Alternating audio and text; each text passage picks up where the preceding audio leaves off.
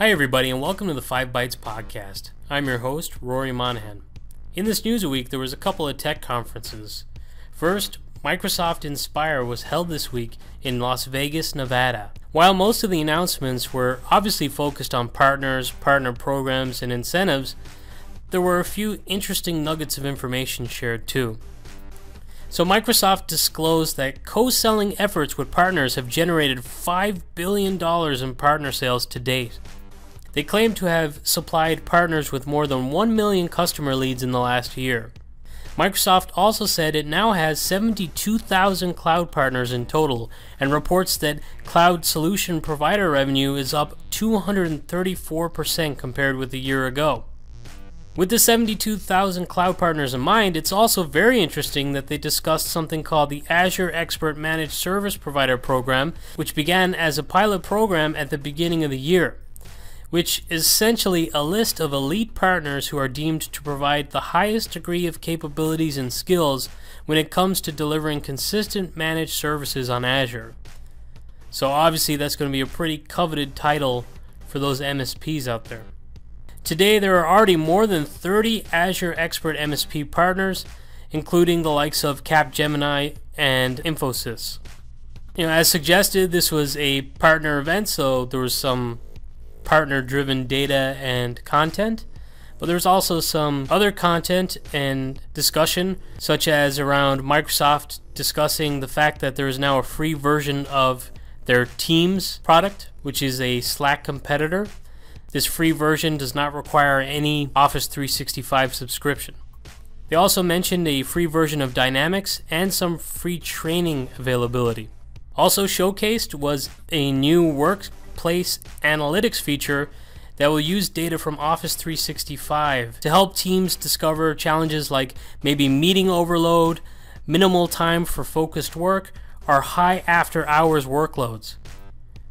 The feature will provide a nudge capability in Office 365, which essentially provides alerts to users with tips such as not sending an email to coworkers after hours, or delegating a meeting to a coworker when your schedule is busy. I guess the idea is kind of nice to promote a better work-life balance, but that has not been the reality of working in an enterprise environment for me. I'm sure for not many others either, so admirable, but I don't know how useful it's going to be. Also interesting, as support for Windows Server 2008 R2 and SQL 2008 comes to an end in the next few years, Microsoft have said they will provide a time extension with security updates for free to customers that are working to migrate workloads to Azure. A company called CloudHouse were also at Inspire this week to talk about their new MSIX Enterprise Edition product, which they suggest will allow you to containerize all of your existing package types, be it MSI, AppV, and AppX, into the new MSIX format. By leveraging their powerful container tech, you can have an evergreen application, ensuring they will be compatible with Windows 10 and the cloud, and with future updates with no rewrites or code changes required. As an IT pro, I struggled to see the value in AppX originally. I also felt the desktop bridge tool from Microsoft was very limited. Microsoft's tooling for converting into MSIX also isn't very intuitive or user-friendly. Now, on last week's episode, I did mention that Microsoft had stated in a blog post that an MSIX packaging tool will be released soon. I wonder how this will improve the native tooling, but I'm also very excited to check out CloudHouse's solution, as I believe that extra layer of containerization should provide extra capabilities, which would be very attractive and interesting. This week also saw Amazon's AWS Summit. They announced a new Elastic Compute Cloud Instance Type, or EC2 instance type, the Z1D.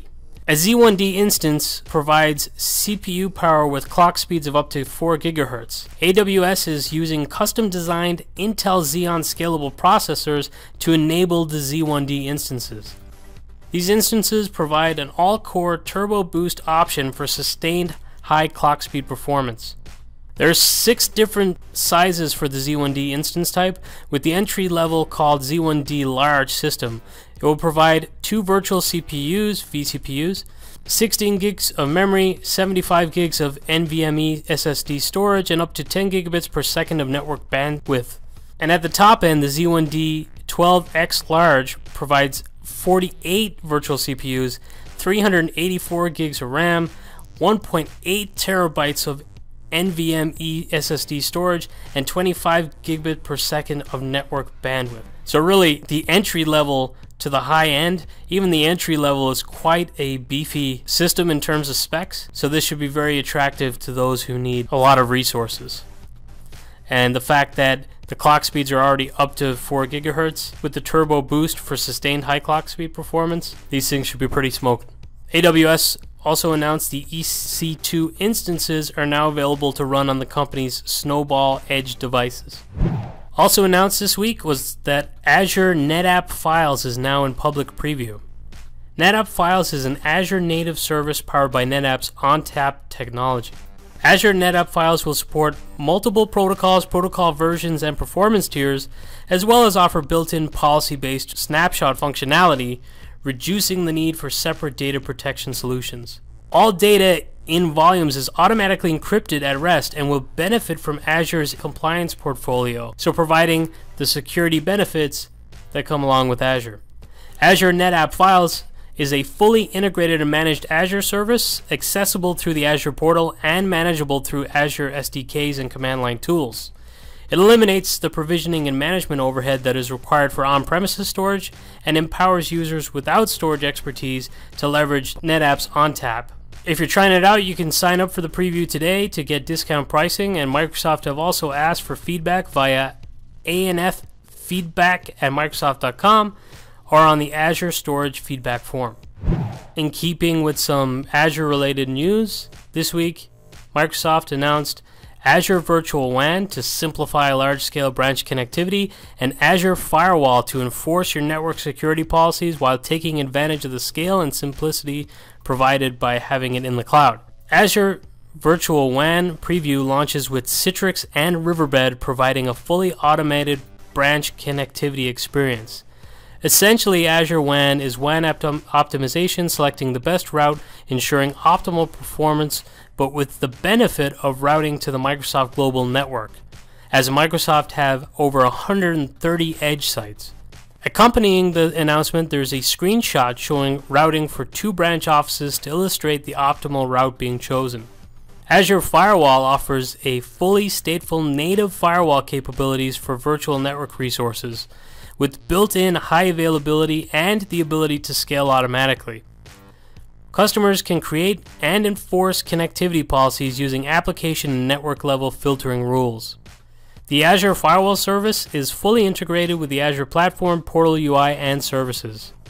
The Azure Firewall offers protections and services you will likely be familiar with already from other firewall products, but services like denial of service protection should prove much more robust with the scalability and availability offered by the cloud.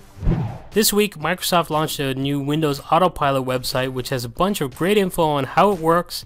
They've got some videos, news, and other bits and pieces. The July 2018 servicing release of Microsoft Desktop Optimization Pack, or MDOP, was released this week. This servicing release contains the latest fixes for the Microsoft BitLocker Administration and Monitoring, or MBAM, 2.5 RTM SP1 client. Unfortunately, that's all this release contains. It's only related to MBAM. Business Standard had a really interesting article about how Cisco saved $490 million on their real estate portfolio, while also showing employee satisfaction has increased dramatically. This was by allowing 80% of their employees to work from anywhere with FlexiTime. As a result of its workplace transformation that they've been working on since 2012, Cisco saved $196 million in OPEX year on year around real estate, while garnering $294 million through building sales. The company has closed 239 buildings after implementation of the Flexi Working Hours policy. The only employees still required to work in the offices are the support center staff. Now, obviously, Cisco are selling their Spark Suite and other products, which would have quite the boon if companies start to adopt remote work. So I guess they've got a financial interest in also releasing this information and encouraging others to do it. But hey, I'm not complaining. Congratulations to Wireshark for turning 20. A tool I'm sure everyone who listens to this podcast has used at some point. The remote desktop web client, which we talked about on a previous episode, is no longer in preview. It is now generally available. For IoT enthusiasts out there, the great James Bulpin posted a blog this week detailing how he reverse engineered a big mouth Billy Bass animatronic to move and speak using commands from Azure IoT. James previously did this with Octoblue, but has now reworked it for the Azure platform. If you've never seen this before, check it out. It's pretty damn cool. I'll share links in the YouTube description as well as at 5bytespodcast.com. It'll be under the latest episode's reference links or the episode from July 19th, 2018. Citrix released App Layering version 4.12, which boasts Windows 10 v1803 support, improvements to Citrix UPM integration, and performance improvements for creating layers within the VMware stack. So this one is not news as it's something which was released back in May, but I didn't mention on the podcast and I feel like I should have. But VMware released App Volumes version 2.14, which is VMware's app layering product. The new features which came in that release included the ability to back up writable, restore writable, and host writable volumes on shared data stores, share writable volumes across multiple vCenter servers, improved logon time, and role-based access controls. That support for shared data stores was something a lot of people wanted and felt was missing from the product, and version 2.12 and 2.13 were pretty stable releases on their own right, so the product is going from strength to strength.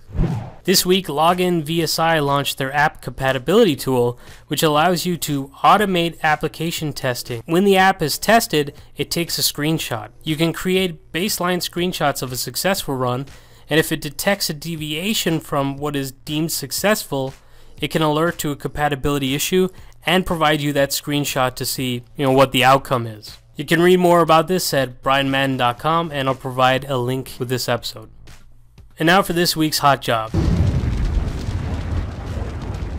This week's hot job is courtesy of HTG UK, who are looking for a graduate or junior Microsoft Dynamics CRM developer who will be responsible for designing, implementing, and maintaining a CRM installation, and ensuring all business-critical services run smoothly, engaging and taking ownership of liaison with external service providers and suppliers, and developing and automating ISO 27001 workflows.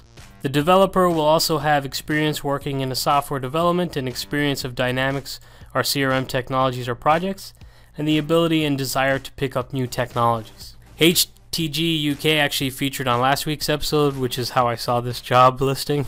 But they're a company who are offering a pretty exciting new secure digital workspace, so this could be an opportunity to join a fast-moving and expanding company. And now for this week's scripts, tricks, and tips. This week is a tip to check out Avanite's Web Data Analysis tool. It's pretty interesting and insightful. So every time you browse to a site or even use a Windows Store application, data is being downloaded to your machine. And that data could actually take up a lot of space in a given user's user profile. So it can actually have an effect on login times and just general performance within your enterprise. And much of the data is used for targeted advertising purposes too.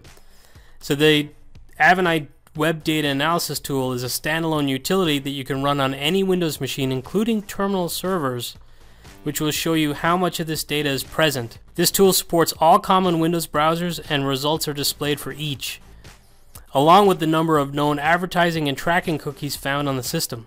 Now there is a bit of an upsell. It will also show you how much you can save by using their paid-for web data control software. But you can download the tool anyway and just run it and just get an idea of the state of your own data. And that's it for this week. Thanks again for listening.